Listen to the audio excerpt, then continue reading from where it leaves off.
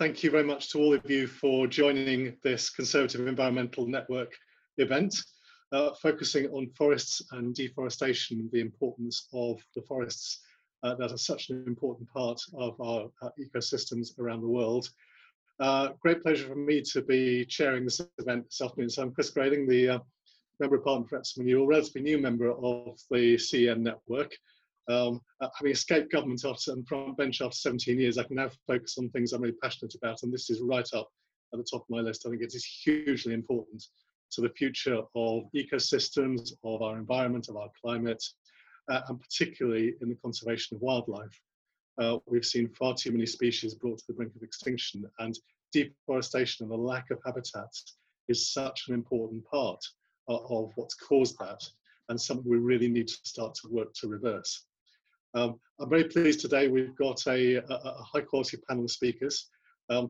Penny Davies, former DFID specialist, former director of the Ford Foundation's Natural Resources and Climate Change Programme, a real expert in this important field.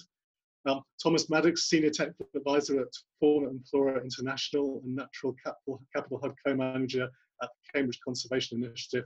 Somebody with great experience, previously worked for the World Bank and spent over a decade in the field in Africa working on conservation projects. So he knows these issues very much at first hand.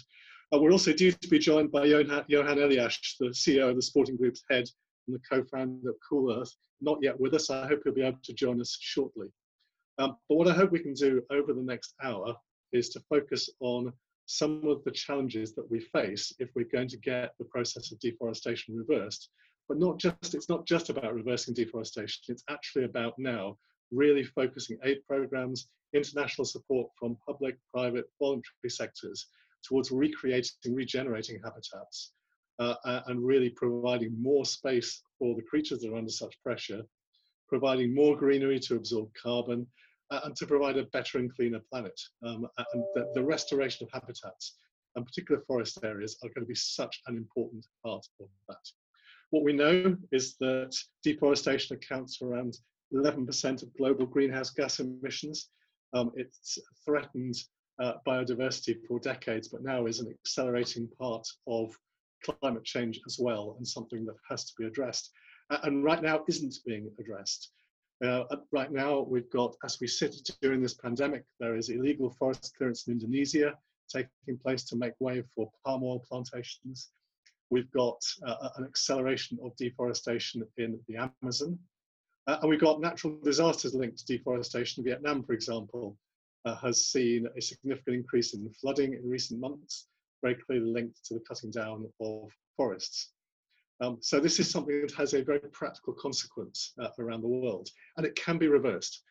So I have been to a rainforest area in Indonesia, which was 20 years ago an area of palm oil plantation. Today it is recovering rainforest full of monkeys.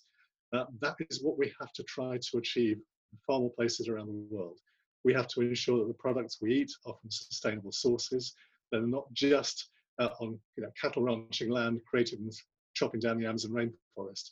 And we've got to create real consumer pressure, in my view, around the world, and political pressure, to make sure that this process of damage to our environment is reversed. So I hope that kind of gives you a sense of the discussion I hope we're going to have over the next 45, 50 minutes in this CEN forum, sharing ideas, sharing thoughts about how we can take this forward. And in particular, how in a year where our lives have been massively disrupted by a disease that has quite clearly, in my view, emerged from some of the ways in which we now damage our interaction with the wildlife that carries some of these viruses in the first place. We're paying the consequences for the mismanagement of nature, and we're going to have to change that in the years ahead if we're going to prevent things like this from happening again. So that's all I really wanted to say as a starter. I'm going to ask Penny and then Thomas to say some introductory words. I hope Johan will have been able to join us by then. If he's not, I'll slot him in a bit later into this hour when he is able to appear and join us. But my plan is to ask Penny and Thomas to say some introductory words, and then to have a discussion, a question and answer session at which you can raise the issues that you want to pick up. Can I ask those of you who want to ask a question, if you can just say in the webinar chat on the right of your screens, you'll see there's an icon at the bottom for you to tap on to bring up the chat pages if you haven't used this before. Just put your name in there, but also just 2 or 3 words about the subject area. Don't worry about writing in the whole questions, it'll take up too much space on the page. Just write in the subject area you want to want to discuss, because Thomas and Penny will catch a glance of what's coming up and be able to better prepare their thoughts to respond to your questions. And lastly, just to say a big thank you to Sam and all the team at Conservative Environment Network for organising today's event. They're going to be watching and listening, and I hope some of today's thoughts will influence what the network does in future and how we encourage government to use the resources at its disposal and the measures that it has available to help this initiative. So, Penny, if I could ask you to start off, over to you. Right, thank you very much, Chris. Am I clear? Can you hear me? So, Margaret Thatcher spoke to the UN General Assembly 30 years ago, and she said, every year an area of forest equal to the whole surface of the United Kingdom is destroyed. And we're also seeing the destruction on a vast scale, as Chris has said, of tropical forests, which are uniquely able to remove carbon dioxide from the atmosphere, better than temperate forests. Her words hold true today. And not being a patient lady, within a year of saying this, she was able to announce to the Second World Climate Conference that the increased funds she had promised for tropical forestry was supporting partnerships, UK partnerships in 30 countries, including Uganda, Indonesia, Nepal, Bolivia, Brazil, and so on. She increased UK aid to tropical forests overnight to 1% of our overseas aid budget at that time. And as a comparator, UK contributes 20 to 40% of its aid budget to global health, quite rightly. So a very small amount going to tropical forests, but she increased it. And since Thatcher's time, we've dedicated 0.33%, 0.3% on average of our overseas aid budget to tropical forests. And with the increase in the aid budget, that in effect meant a doubling of our funding over the past 10 years from £10 million to £40 million a year.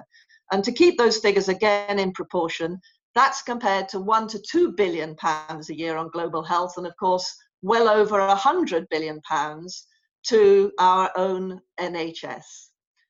And at the beginning of 2000, we changed the emphasis of our tropical forest partnerships. UK led the international effort to tackle illegal logging. And we started to align better our domestic policies on environment, trade, and international development. And we provided technical and trade support to countries that stopped illegal logging of their forests and that reduced the corruption behind illicit trafficking of timber. And of course, those same trafficking routes are those that are used for the illegal trafficking of wildlife. We helped them improve their own forest laws and strengthen law enforcement, and we mobilized our domestic private sector internationally to help in that effort, in particular the DIY and the timber companies in UK, the UK Timber Trade Federation members. And we had some success, not complete success, in helping countries reduce illegal logging. But the rise in demand for wood by China and the dramatic conversion, bulldozing, clear felling and burning down of tropical forests for commercial agriculture have now diluted the progress that was made at the beginning of the 2000s. So the time for a reset is here. And the proposed new due diligence measures in the UK Environment Bill to discourage UK companies from sourcing and importing chocolate, soybeans, palm oil, wood from places where forests are being cleared is a welcome step. We need to stop the bad, but we also need to support the good. Valiant initiatives across the world, many of them voluntary, replanting mangroves, restoring wetlands and peatlands, recuperating degraded woodlands and drylands, protecting intact natural forests. And recent scientific evidence gathered over the past decade concludes that where indigenous peoples and local communities have clear and secure rights to forests and lands, tropical deforestation is 20 times lower than elsewhere, and forest cover of higher quality. A quarter of the world's forest carbon and 80% of terrestrial biodiversity are in lands actively managed by indigenous peoples and remote rural communities who provide critical support that help forest conservation efforts be more effective. And this gives them livelihood benefits. However, many local efforts to protect and restore forests are undermined by unclear rights over forests and incoherent and inconsistent land tenure systems and rules. So we should combine our domestic action to remove deforestation from our imports with greater international support to forest countries in Africa, Asia, Latin America. First to governments to work in collaboration with communities to clarify forest and land tenure, sanction those that clear forests illegally, or who harass and kill community leaders for protecting the environment. The Global Witness has pointed out the number of environment leaders, about half of them indigenous or community leaders, that are killed every week has increased over the past years. And second, we should also provide grants that reach more directly community conservation enterprises. So here's hoping that UK at the 26th World Climate Conference in Glasgow next year will be able to equal or raise the level of international ambition in its tropical forest partnerships that it showed in 1990 when Thatcher spoke. So thank you. That's my opening shot. Well, thank you, Penny. Very interesting. And I think the point about the need for local ownership of the stewardship of natural resources is a really, really important one, because if those local communities control, own, manage those resources and their livelihoods depend upon them, and that is supported at a government level, then the result is bound to be better environmental stewardship. So I absolutely take that point, very important. Right, if I could now move on and ask Thomas Maddox if he would say a few words. Thomas, of course, spent a lot of time working in Africa and sort of seen some of these issues very directly at first hand and the impact on species. So Thomas, over to you. Great, thank you, Chris. So Penny gave you an excellent sort of top-down summary of the situation there. I'm coming at it from a very different perspective, maybe a little bit more from a bottom-up perspective. I started out as a wildlife biologist. I had no interest in forest policy or the issues around that at all, really. I started out studying cheetahs and then tigers. And I spent nearly 20 years working initially in Africa, but actually most of the time I spent working in Asia. I spent nearly 10 years in Indonesia. 3 of those years were living on one of these oil palm plantations right on the border with the forest concession. And that's really where my interest in the project. So my primary interest now, which really came from that time, it was really around the engagement between business and the environment. So it's about how you can mitigate the negative impacts, but also how you can promote the positive impacts. But of course, these interactions are very closely entwined with government policy as well. So about 10 years ago, I went back to school. I went and got a degree in business, and I now work for Fauna and Flora International, who have a very long history of working with business and environmental issues. We're based in Cambridge. We've got operations in over 40 countries around the world. And a lot of that work is focused on forest-based issues. Some of it is through individual projects in different countries. Indonesia is one of our large projects. But we also have some input into the policy issues. So, for example, the due diligence law that Penny just mentioned a few moments ago, we had input into that consultation process and put our views into that. So, just a couple of, comments on forest deforestation and afforestation to begin with. You could be forgiven for thinking that forests is just one of many issues that environmentalists are saying we should be worried about. We should be worried about climate, we should be worried about biodiversity, we should be worried about water, we should be worried about natural capital. And us environmentalists will generally argue, yes, these are all facets of the same issue, you have to worry about all of them. But of course, this risks diluting the message a little bit sometimes. The nice thing about forests is that they're an excellent umbrella topic that encompass many of those different environmental concerns. So, as has already been mentioned, they're absolutely crucial for carbon. Not only are they removing core to the greenhouse gases that we're putting into the atmosphere at the moment, the amount of carbon locked up in forests at the moment is actually greater than the amount of known fossil fuel reserves we have. Forests are also crucial for biodiversity, they're crucial for water, and they're crucial for people, particularly people who are on the poor end of the scale. So over 1 billion people directly rely on forests. And in Africa, actually, over 10% of Africans live above the poverty line, specifically because of the benefits they derive from forests. So just a couple of reflections on this issue about deforestation and afforestation. One of the first things is that I would strongly stress that the focus should be on addressing deforestation. From a climate, from a biodiversity, from a society perspective, this really should be our priority. Reforestation, better forest management should probably be the next priority, and I would argue afforestation would come at the end of that list. The next thing I wanted to say was just to underline how serious some of the headline statistics are. One of the most important developments around forest management, forest conservation in the last few years is something called the New York Declaration on Forests, which was back in 2014. And this was a declaration that got over 200 countries and companies signing up to commit to halving deforestation by 2020 and eradicating it completely by 2030. This had a big effect at the time. It inspired companies, actually companies I was working with at the time, it inspired companies to sign up to this that I never would have thought would have done. And there was a lot of momentum behind it. And a lot of people have been working on trying to eradicate deforestation from their supply chains since that point. However, just recently, it was announced that not only have we failed to meet the 2020 target, but unfortunately, deforestation rates have actually increased since that time. So just to highlight how difficult these issues are to deal with. The next thing I wanted to highlight was really that these headline statistics actually hide a lot of granularity. So the global deforestation statistics sound bad, but they include a lot of countries where actually deforestation has been reversed, that forests are increasing. So when you look at the places where deforestation really is happening, Indonesia is one of those places, it is happening so incredibly quickly. So I can talk about times that we saw entire sort of study areas full of camera traps and full of years of data would disappear literally in days when certain circumstances came together.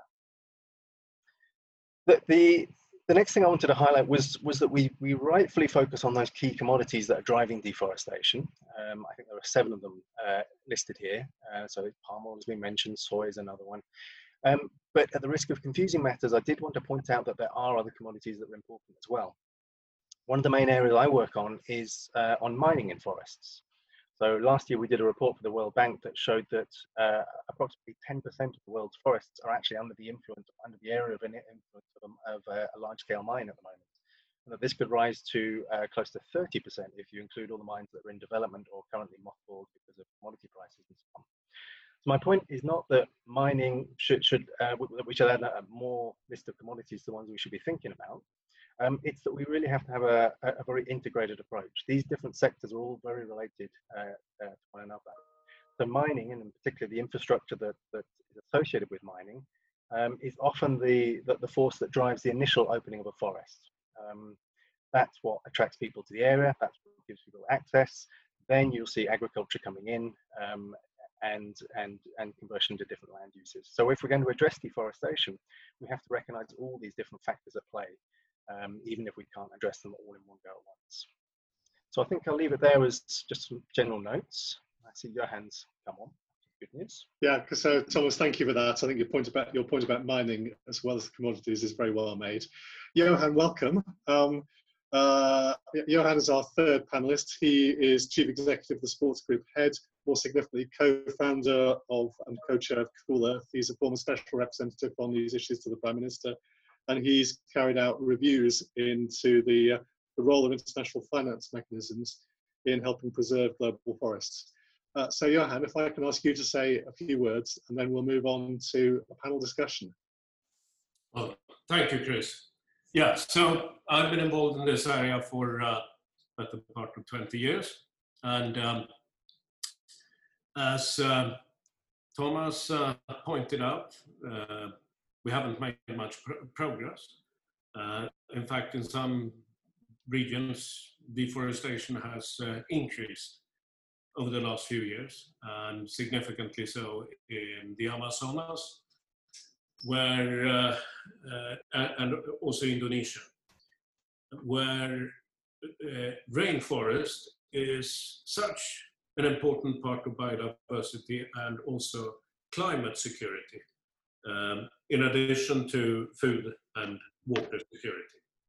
So just to give you an idea, this is often overlooked, and that is that there is clear correlation between hurricanes and deforestation, because the more trees you deforest, the less moist you have in the rainforested area.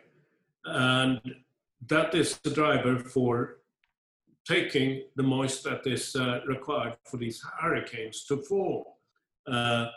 And instead, that moist goes into the rainforest instead of helping these wind patterns around the equator to form hurricanes.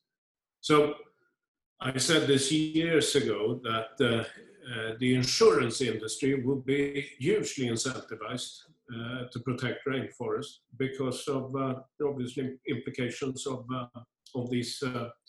deforestation on natural disasters.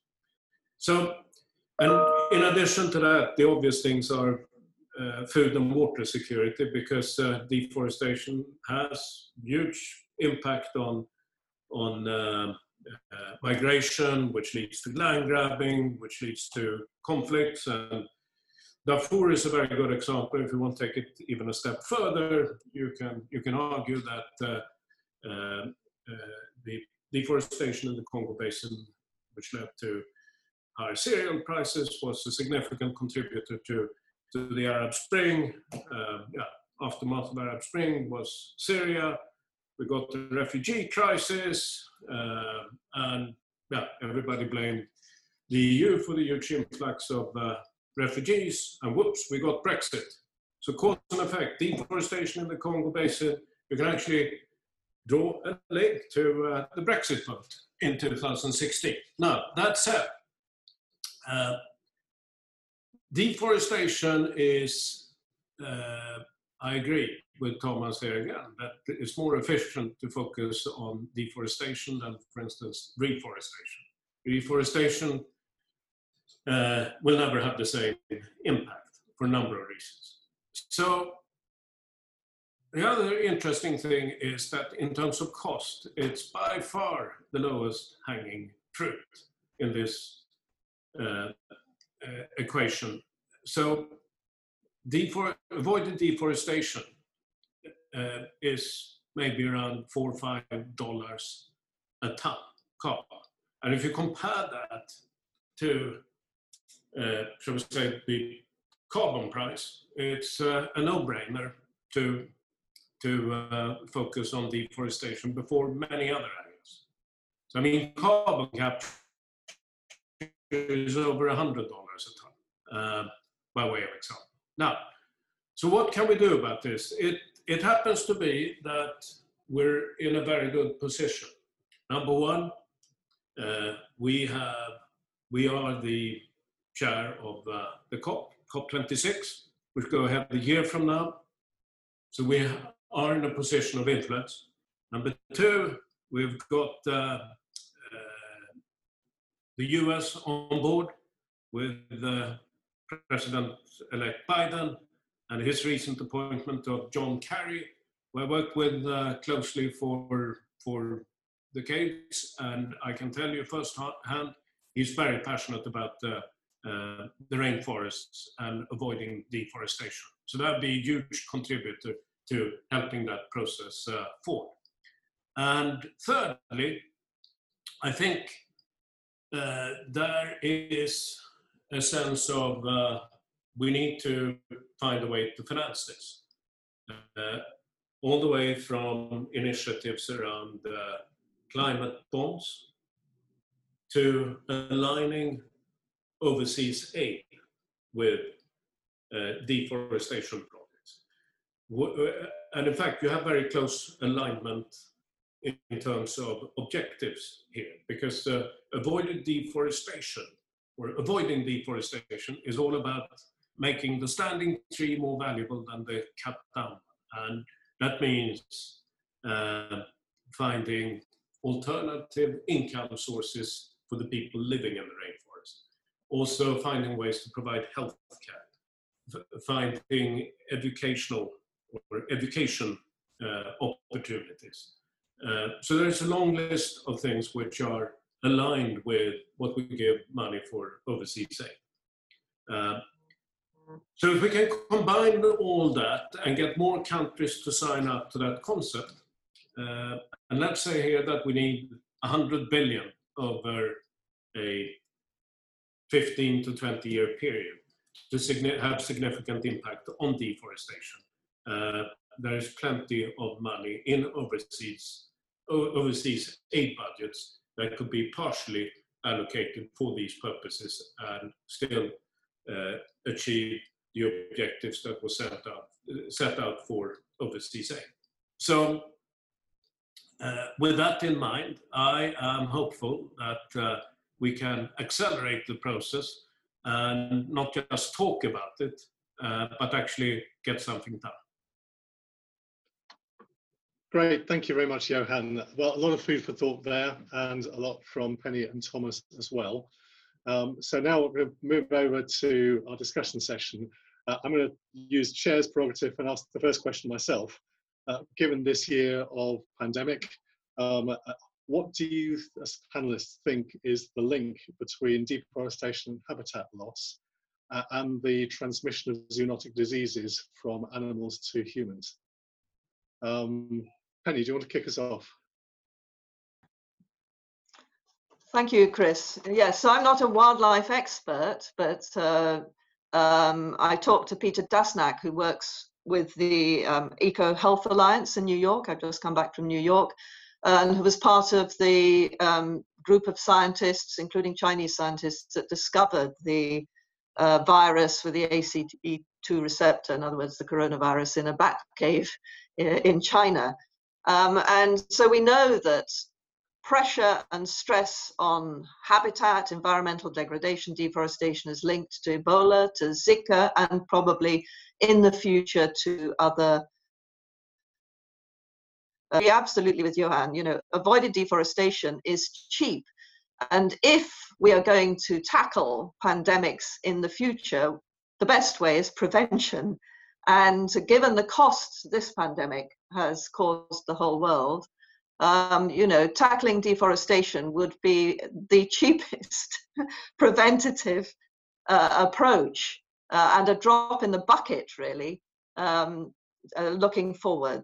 And I just also wanted to mention, I think the pandemic in many countries has put stress on food security. Many poor communities are suffering now worse food insecurity. And we know from the science, which we didn't have 20 years back, that tropical deforestation isn't just causing drought in the Amazon. The Amazon is tipping towards a sort of drying and parts of it converting back to savanna.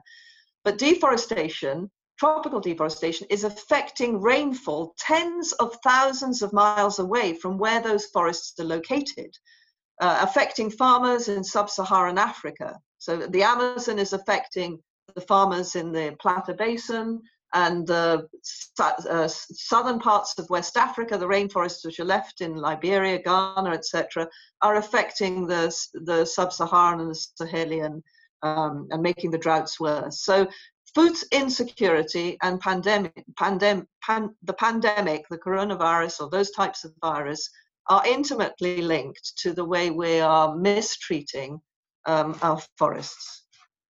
Johan.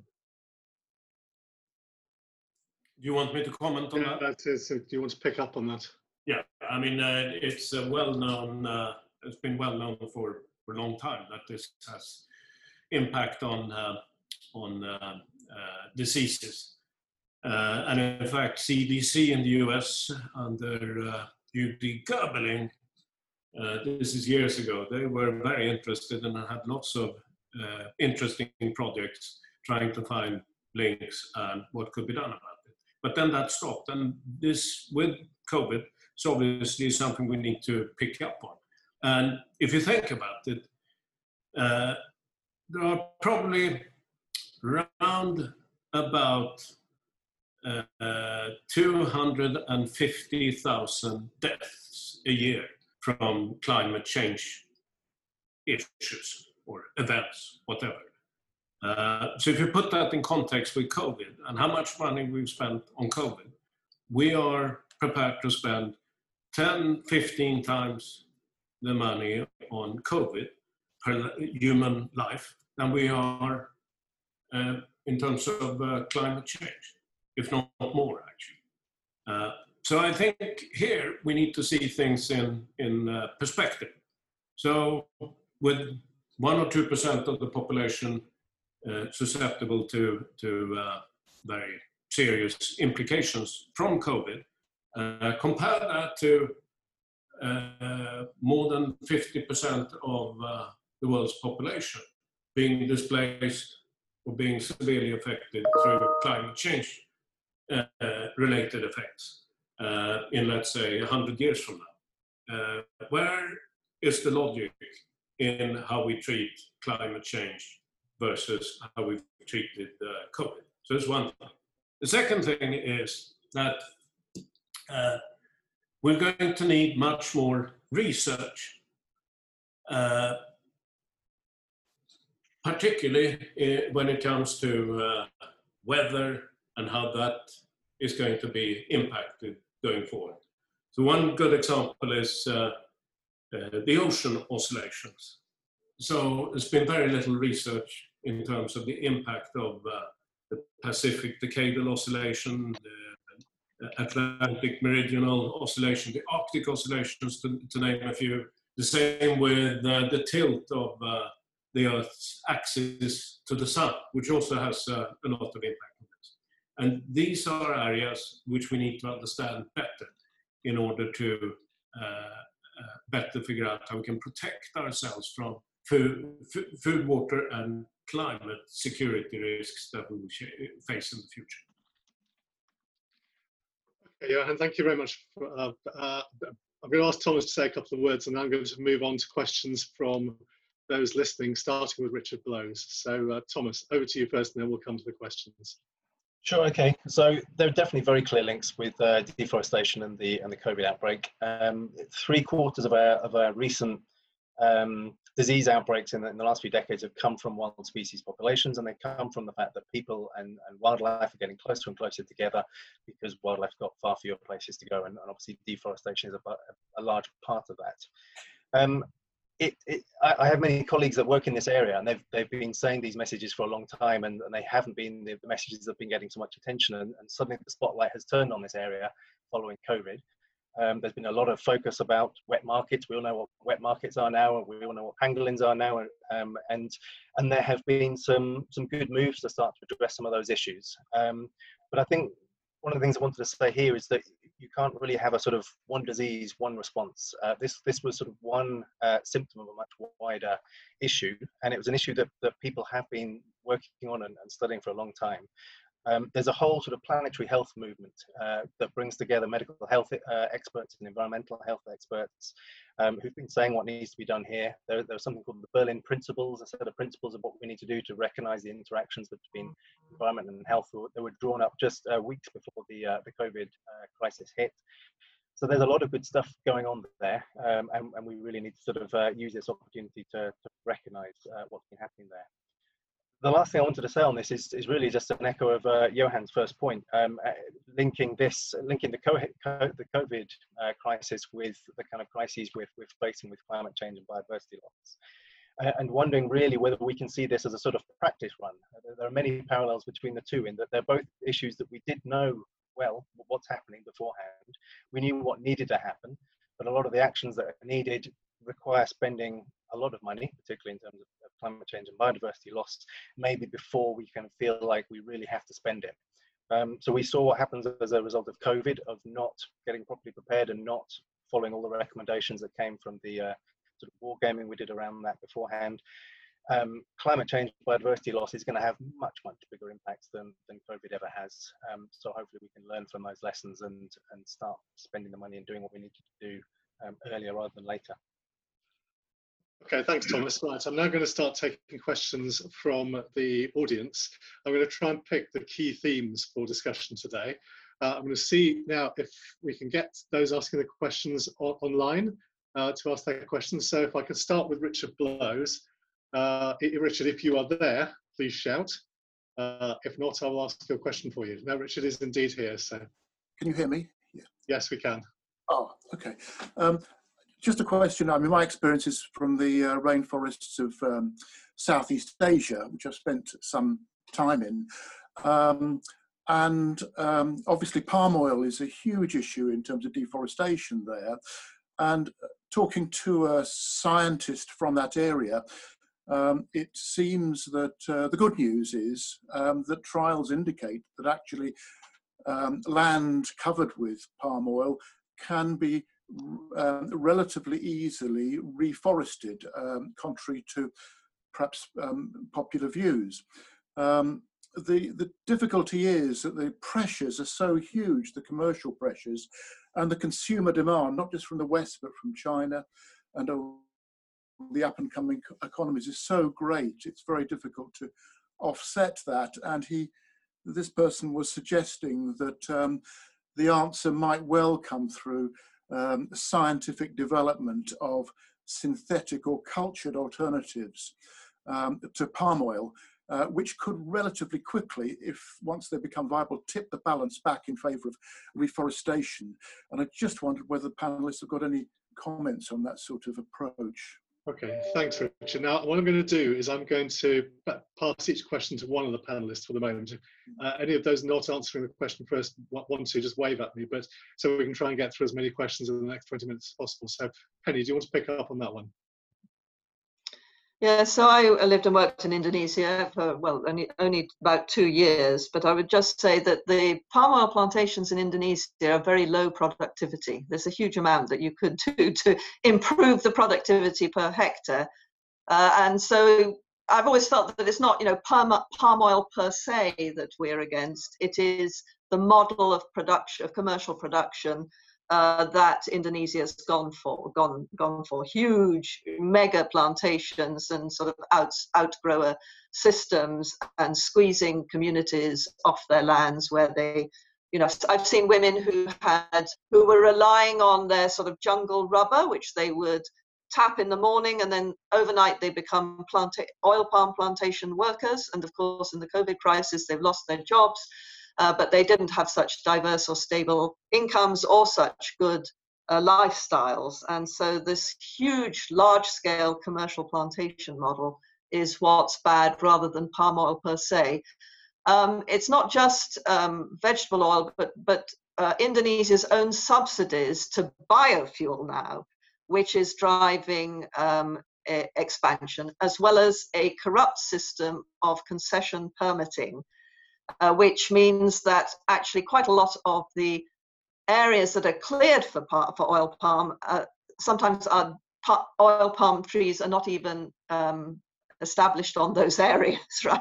So there's a huge kind of corruption and mafia system which drives this. So yes, fine, we could have technological solutions, other types of vegetable oils. I'm sure that's part of, that could help a bit, but basically, it's a governance issue as well as a consumption issue, mainly. Thanks, Penny. What I was going to do now is actually ask Hilary Scott to pick up, because I think, Hilary, your question feeds very much into what else do we do about this. So if Hilary is there, do you want to ask your question? And I'm going to ask Thomas if he'd pick up and talk about this issue as well. Thank you. Can you hear me? Can you hear me? Yes, loud and clear. Yes. I was wondering what can be done to stop deforestation in a practical way, because obviously, well, as has just been mentioned, that the drivers are coming from China, India, and well, all of us across the world, and the demand causing it, and how do you change the drivers of their incentives? Okay, thank you, Hilary. Just to flag up, I'm going to come to Michael Stock next, but Thomas, do you want to pick up on that? Well, so that was a very broad question, and if I sort of zoom that down to the palm oil issue that we were on before, the couple of things I wanted to mention about that is one of the difficult things about palm oil is that it's not the sort of black and white issue that often gets portrayed in the media and other places, and so as an environmentalist, it probably sounds strange that I put some of these views across, but I did used to live on a plantation for several years, and it was very interesting seeing both sides. I saw tremendous destruction and devastation that came from the plantation, but at the same time, I saw how important it was to the local economy. I saw how the schools that were provided were the only schools in the area, that the roads that were provided were the only roads that were provided in the area, and that there was a lot of bafflement in the local community about why some people in the world were so upset about palm oil. They saw it as something that had such a massive effect on their local economy, was bringing a lot of income,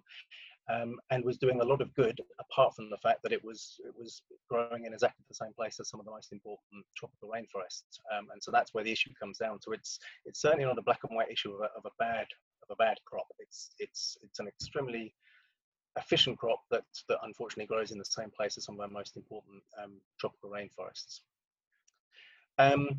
The point about what to do about it, I think Penny picked up one of the most important points there around efficiency, and the really low efficiency in Indonesia particularly is around the smallholders. The smallholders' efficiency levels are 2 or 3 times lower than some of the large companies.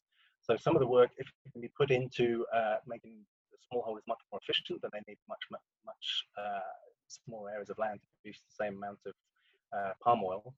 And the other thing is that completely boycotting these products doesn't necessarily work either, because you will usually have to move to an alternative. That may be soy, that may be another oil that has different issues in different parts of the world.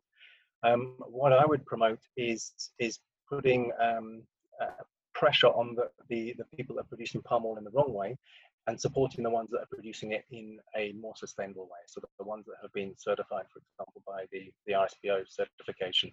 So encouraging people to do it the right way, and not allowing the ones that are doing it the wrong way. Okay, Johan, just very quick, is there anything else you want to add to that before I move on to the question of soil and the earth? No, I think that was very well put. Right. Okay. So if we could now move on to Michael Stock. Thank you, Mr. Grading, for the opportunity to ask a question. And thank you to Penny, to Thomas, and to Johan. Really, really good to hear what you had to say. And we all agree that we are not where we ought to be. You remember Martin Wolf said just a couple of years, for all the efforts of the environmentalists, the earth has not noticed. But for me, the light went on only a few weeks ago watching the optimistic Kiss the Ground film, where I learned about carbon sequestration by the soil. And I also learned that we missed a trick at COP21, where the French tried and failed to get action on soil and on forestry, which I understand from the film was vetoed by the US. My question is this: looking forward to COP26 with President Biden elect, does that provide the opportunity to correct the failure in the Paris COP21 in COP26, this time with support from the US, to get agreed practical action on sustainable regenerative agriculture? Thank you. Johan, do you want to add any thoughts on this one? Yeah, so Paris, it was not a cakewalk. It was fraught with differences, and I would say the ambition level had to be scaled down more and more as the COP went on in order to reach an agreement. The problem was actually a lot to do with Chinese, also the Brazilians, and partly the Indians. And so there were many different views. So I think the subject matter you're referring to, which makes a lot of sense, soil degradation, which is very important, it simply didn't get there in the end because it was just too much to try to agree to. And the same with deforestation, because even though we made some progress, Paris was way far from where we wanted to get to. And in fact, our ambition level back in 2009, when I was doing this on behalf of the UK, was in fact higher than it was for the Paris COP. Now, things have moved on, and people realize that we can't put forestry on the back burner and achieve net zero by 2050. I mean, that's virtually impossible. So reforestation and avoided deforestation is an absolute necessity to get there. So yeah, with common sense, and that applies to all members of the COP, we hopefully will get there for COP26. Thanks, Johan. You mentioned reforestation. I'm going to ask Jackie and then Ed Gemmell to ask two questions side by side and then ask the panel to respond on this issue. So we'll see who appears first. That's Jackie and Ed Gemmell. Jackie is here, so do you want to ask your question, Jackie? You're muted at the moment, though. Chris, I can see a message saying she's having technical issues. Could you read out her question?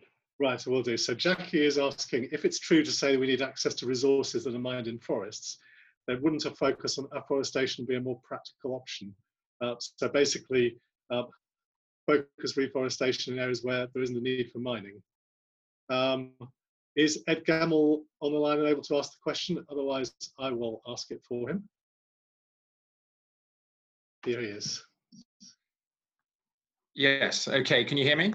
Yes, we can. Okay, great, that's lovely. Yeah, proforestation, so that's not just stopping deforestation, but actively working with the forests to help it get to its full potential is the stated main aim in relation to nature of the World Scientists' warning of a climate emergency. And if people don't quite understand, getting to having mature trees and helping them to become more mature is going to sequester more carbon and help to sustain biodiversity better than anything else that we could be doing. As that's our aim, and we need to get this massive action going on now and not wait until COP26, what can we be doing now? And I'm really focusing on what can we be doing, CEN MPs, CEN councillors, of which I might be one, or ordinary people. Where are the pressure points where we can work on it now to try and take action on this? Penny, do you want to start on that one? Yeah, I mean, I think that I don't know, you know, who are members of CEN, but relationships and dialogue with individuals and potential champions, whether they're in government or private sector or whatever, in, for example, a place like Brazil. I mean, we all hear about Bolsonaro, but there are still a lot of champions, you know, on our side in Brazil, at technical level, in the more progressive private sector, who are very worried about what's going on in the Amazon. So I think, you know, individual dialogue and relationships to try and empower champions is very important. I think also, I mean, you mentioned quality of forest, you know, more mature trees, etc. You know, we want to support regeneration, and we want to support, you know, the right trees in the right place, not just short rotation, monocrop plantations that won't necessarily help us very much. And I think there are huge opportunities, including commercial opportunities to support that kind of better quality forest cover, which individuals are interested in. So I think the private sector, can push on this. And in Brazil, with the forest code, and where farmers are increasingly worried about drought, which is affecting their soybean production. It's affecting the quality, the cattle. The cattle need shade and water, etc. They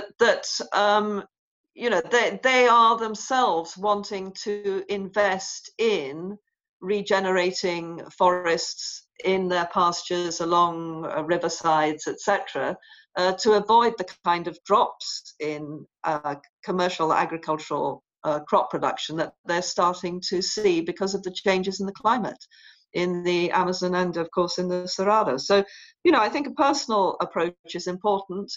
And I also think encouraging the new FCDO, which I no longer work for, I used to work in DFID, but to try and develop programs that are much less sort of bureaucratic in approach, which can get grants out to groups on the ground who are already doing good stuff and just need a bit of extra support, as well as championship to make sure that government or big bad sort of illegal miners are not going to wipe out the kind of things they're doing.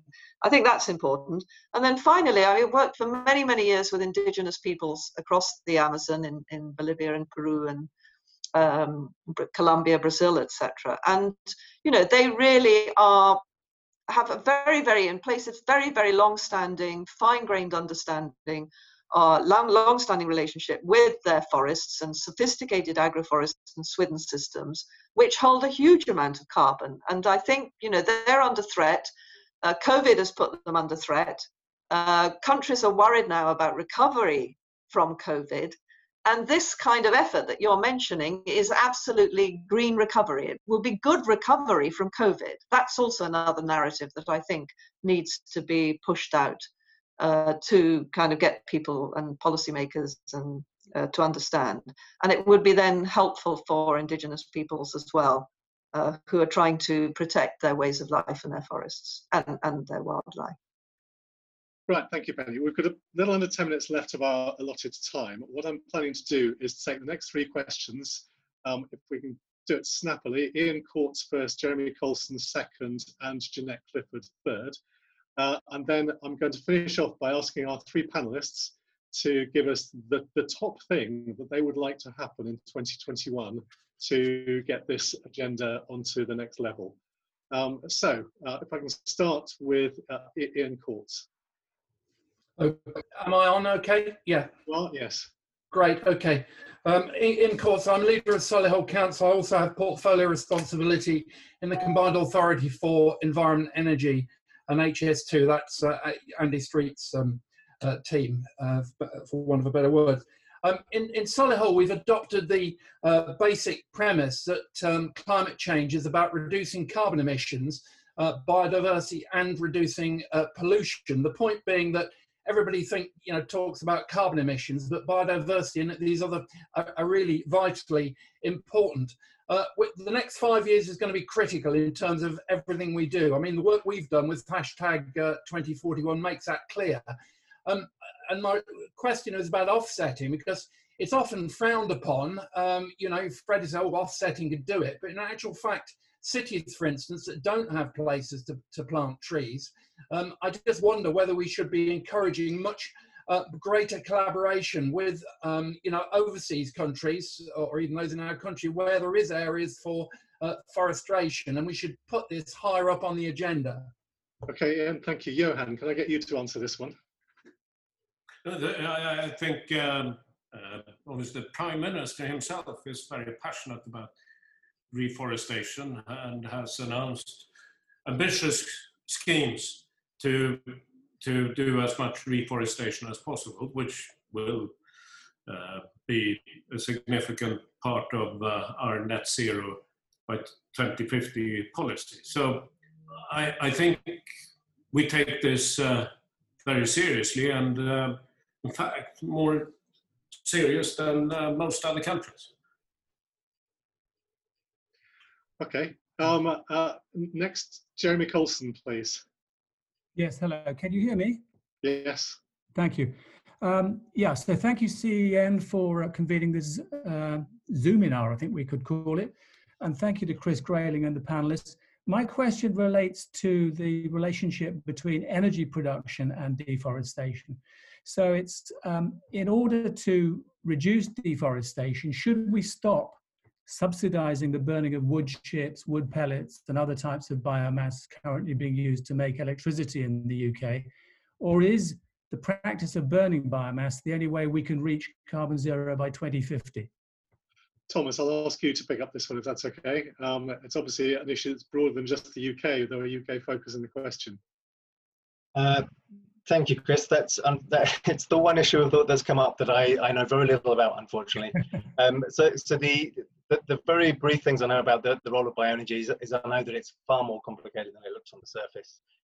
I know that often that burning crops as a climate approach often has completely reverse impact as intended. I know that complete life cycle analysis of these issues is really key, and I know that often it's the crops we grow specifically for biofuels are some of the worst ones. But I'm not going to claim any deeper knowledge in that, and if anyone else would like to pick that up, I'd be happy to. Okay, Penny, do you want to just say something on this? I saw you raise your hand.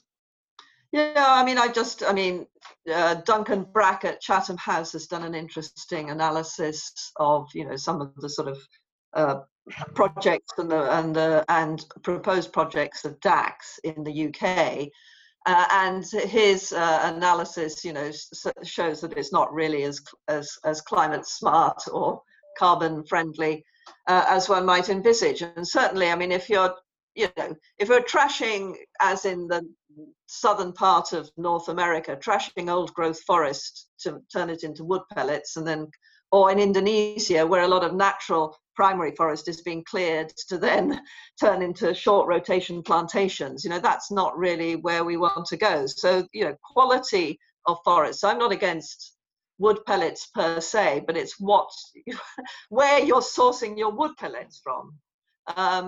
China is starting to convert some of its coal plants into wood pellets, and there's now increasing evidence, EIA and others, Environmental Investigation Agency, etc., are starting to track.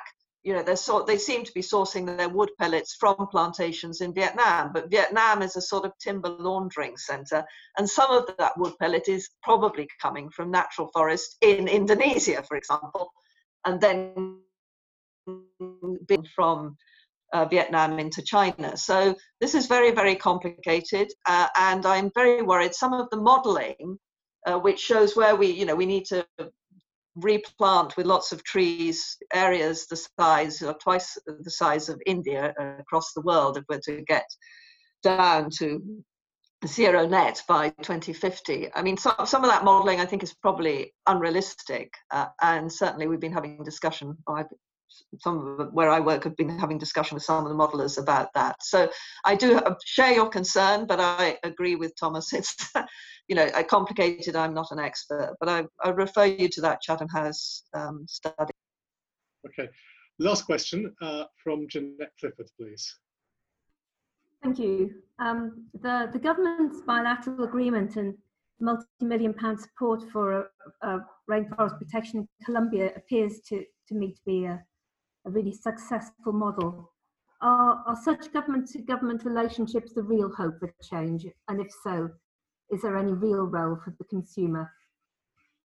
Well, thank you. I think that's a really important point. And I say my personal view is that the consumer has got to be a fundamental part of this.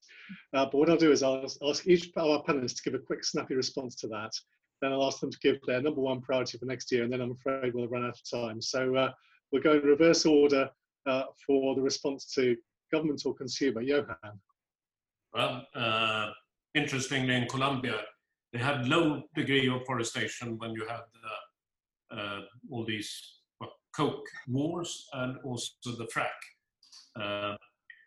And coke production has gone down, and they settled with the frack, and therefore now there is pressure on deforestation. So they swapped one problem for another one. And it's a government that takes this seriously. They're doing great. And of course, this is a great way for us to engage with other countries and really get their appreciation. And here is where the point I made earlier about overseas aid, where we also get something out of our generosity by getting loyalty in the future. Thank you, Thomas. If the question was government or consumer, I'd say the answer is government. I think it's unfair to put the burden on the consumer, and I think engaging with billions of consumers is an extremely hard thing to do. I think the solution of those two has to come down to government. Penny. I would say, you know, there's no silver bullet, and you need multiple approaches, and that it is important to send a trade, or if you like, a market signal of various types. And it may not be engaging with consumers, it may be engaging with sort of flagship private sector companies, and then Tesco can make an announcement and that sends a sort of signal. Certainly Bolsonaro was impacted by the letter that in financial investors as well as supermarkets sent him about the Amazon. So I think you need to do both. So, and just on Colombia, yes, a great success. I mean, and then the UK money has leveraged in more, you know, Colombian national budget and also probably funding from the Global Green Climate Fund. But the main or the growing problem, so I was in the Amazon, in the Colombian Amazon before COVID hit, earlier in the year, and mega narco gold mining across the border, Peru, and the border of the Amazonian part of Colombia and Peru. It's terrible, and it's linked to money laundering and all kinds of things, and rightly the Colombian government is very concerned about that. So, you know, you need to use all the arrows that we have to our bow, or all the gunpowder that we have to hand. I'll just add on that. I do think the consumer is very important. I just put forward a 10-minute rule bill to try and nudge the government to introduce a kite mark scheme for food products to see demonstrated they came from a sustainable source or not. So ultimately, I think, you know, people will not buy a product that's got palm oil in it that involves chopping down a rainforest if they know that's the case. But we've got to give them that information. That's what we do to give them the power to change things. Right, so I'm afraid we've come to pretty much the end. So I'm going to ask each of our panelists just to give us their number one priority, the thing they most want to see happen in terms of an action point in 2021, big year for the UK with COP and for the world on these issues. Thomas, do you want to start us off? Sure. Biggest thing I'd like to see happen is a green stimulus package to be greener. I think we're in the sort of greenness measure, we're about number 5 in the world at the moment. I'd like to see us to be number 1. Okay. Johan. I'd like to see a $100 billion fund being created over a 20-year period with a 10-year runoff to 2050, dedicated to deforestation and reforestation projects. And there is a lot of support for that from even countries like Saudi Arabia, who are saying we need to step up and do something. And those of us who have the money should do it.